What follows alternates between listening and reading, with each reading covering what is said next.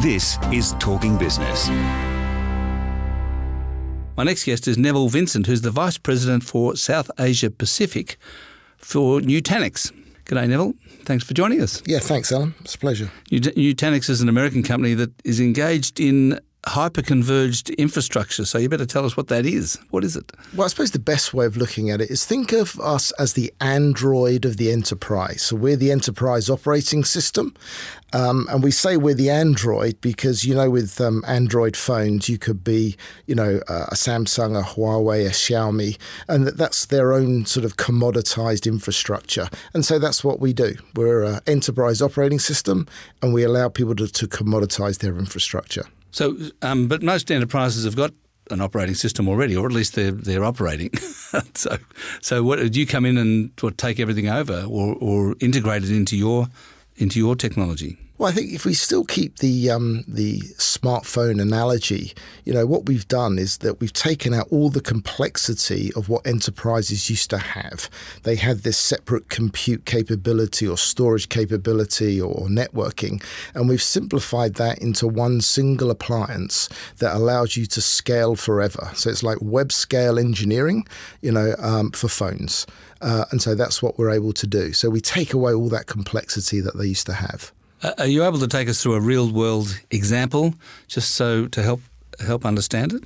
Sure. Well, I tell you what I'd like to do is talk about sort of 3 laws of compute, and that could be in the cloud, it could be within the enterprise itself, and then we can take a real-world example as to how we apply those laws from a Nutanix perspective. How does that sound? Sounds fine. Let's do it. So when we look at compute, there are 3 laws as we see it. There's the laws of economics, there's the laws of the land, and there's the laws of physics. And so when we look at the laws of economics, and to use another analogy, if I come and travel to Melbourne for a couple of days, the laws of economics say that a hotel is very good for me. High functionality, but high cost. But if I want to stay in Melbourne for, say, 3 months, then really a hotel economically is not good for me. So I'd rather go to a serviced apartment, sort of lower functionality, but better economics. But if I'm going to live in Melbourne for, say, 5 years, then it's probably better for me to own my own home. And so compute has the same laws. I may want to, for short workloads or for, immediate needs, I'll maybe go to the cloud, maybe higher cost, higher functionality.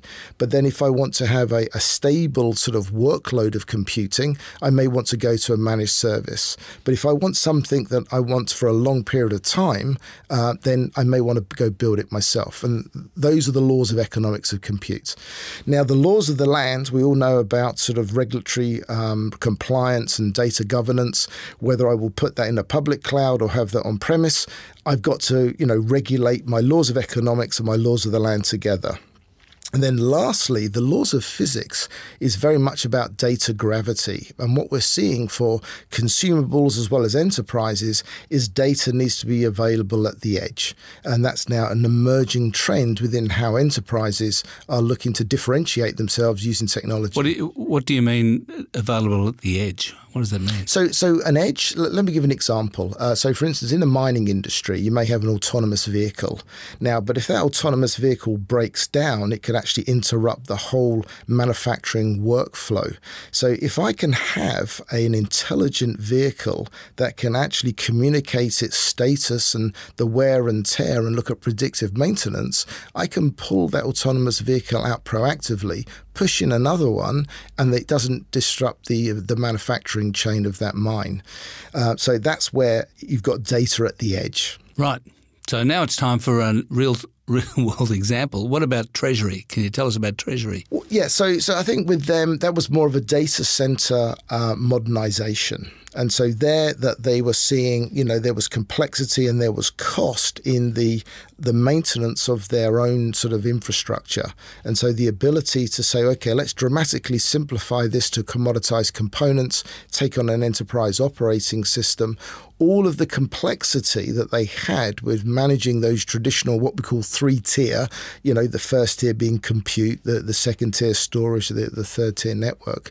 And that enabled them some sufficient economics and simplified the way that they would actually manage or provision their computing services. Right. But if we were to look at some other real-world examples, let's take on a particular bank. Now, we can't actually name the bank, but we work with the sort of the top 20 of the ASX today.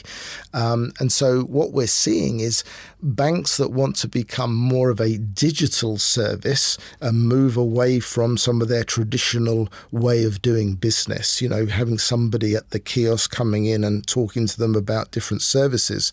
What if I could offer that on a mobile platform and I could actually offer different products profiled to your own sort of like banking and financial needs from all the data that gets gathered from a different system. And so that's an edge device going back to a data center device. Now, how do I actually communicate efficiently and effectively and develop applications that will be deployed very quickly at scale? And so our operating system allows for applications to be developed very quickly on this operating system and deployed at scale to the edge devices, offering new types of services and new capabilities. And so we're seeing that innovation at the data center and at the edge, and people are able to do that because the operating system is compatible. I think the company's Nutanix is transitioning from a sort of a once-off payment to a subscription payment system. How's that going? We're very fortunate. That's going very well. And the reason it's beginning to go well is that if you look at people that subscribe to the public cloud, they will do that on a subscription basis. And so what we're seeing is the sort of interoperability of the cloud-like experience on-premise and have the same subscription payment as you would the public cloud as well. So then the payment and the economics and the process of be it on-premise or be it off-premise is exactly the same experience for our enterprise customers. Well, it's obviously going very well because Nutanix is a NASDAQ-listed company with a market capitalization of $7 billion US. And not only is it not making any money, it's losing money, which is incredible, really. I mean, it's not that surprising in the sense that a fair few companies in the US are doing that. That is to say, are valued at billions and lose money. But I think that obviously the market is confident that you're going to get there. Yeah, I think we should look at many different success stories. So let's take Amazon Web Services. I mean, they were a very confident investor in the early days of what they did. And I think it was for a long time that they invested and have a high level of investments, which would probably constitute, you said, to losing money. But now look at them today and look at their worth and look at their capability. I think we can say exactly the same thing for Nutanix. I mean, if you looked at the Nutanix stock price and you compared it to some of the most successful companies in the world, I think we're following exactly the same trajectory. And what I mean there is what we call about the messy middle.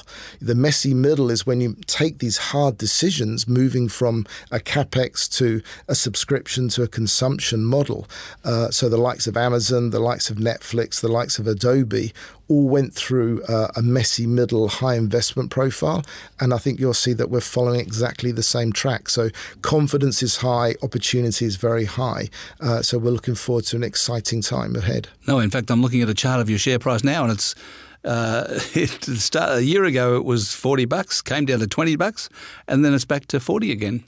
So it's been it's kind of gone down, as you say, and gone up again. Yeah, and you'll see some of that choppiness as most companies go through these types of transitions. And I think the confidence that we have is making the tough decisions now for a sustainable run rate business for the future. And I think that's what people are beginning to see, that not only are we the leaders in what we do, fortunately, but we're creating a sustainable income stream for us that people will look to invest in because of our predictability and the size of market that goes with that. Well, one of the slides in your in the quarterly presentation referred to deferred revenue, long-term and short-term deferred. What's that about? So that's about the subscription backlog. And so people would take on, say, a 4 or 5 year contract and will recognise the first year up front, and all of that deferred revenue is yet to be recognised.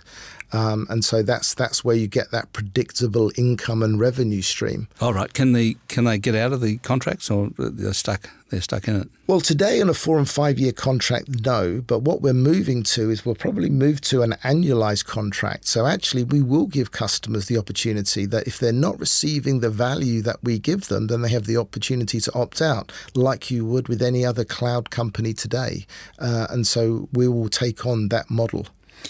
It's interesting. I mean, you're at the forefront of the sort of the modern enterprise, really, aren't you? Well, I think we'd like to think so, because we've been very successful in taking out the complexity for the infrastructure, for the enterprise at the infrastructure layer.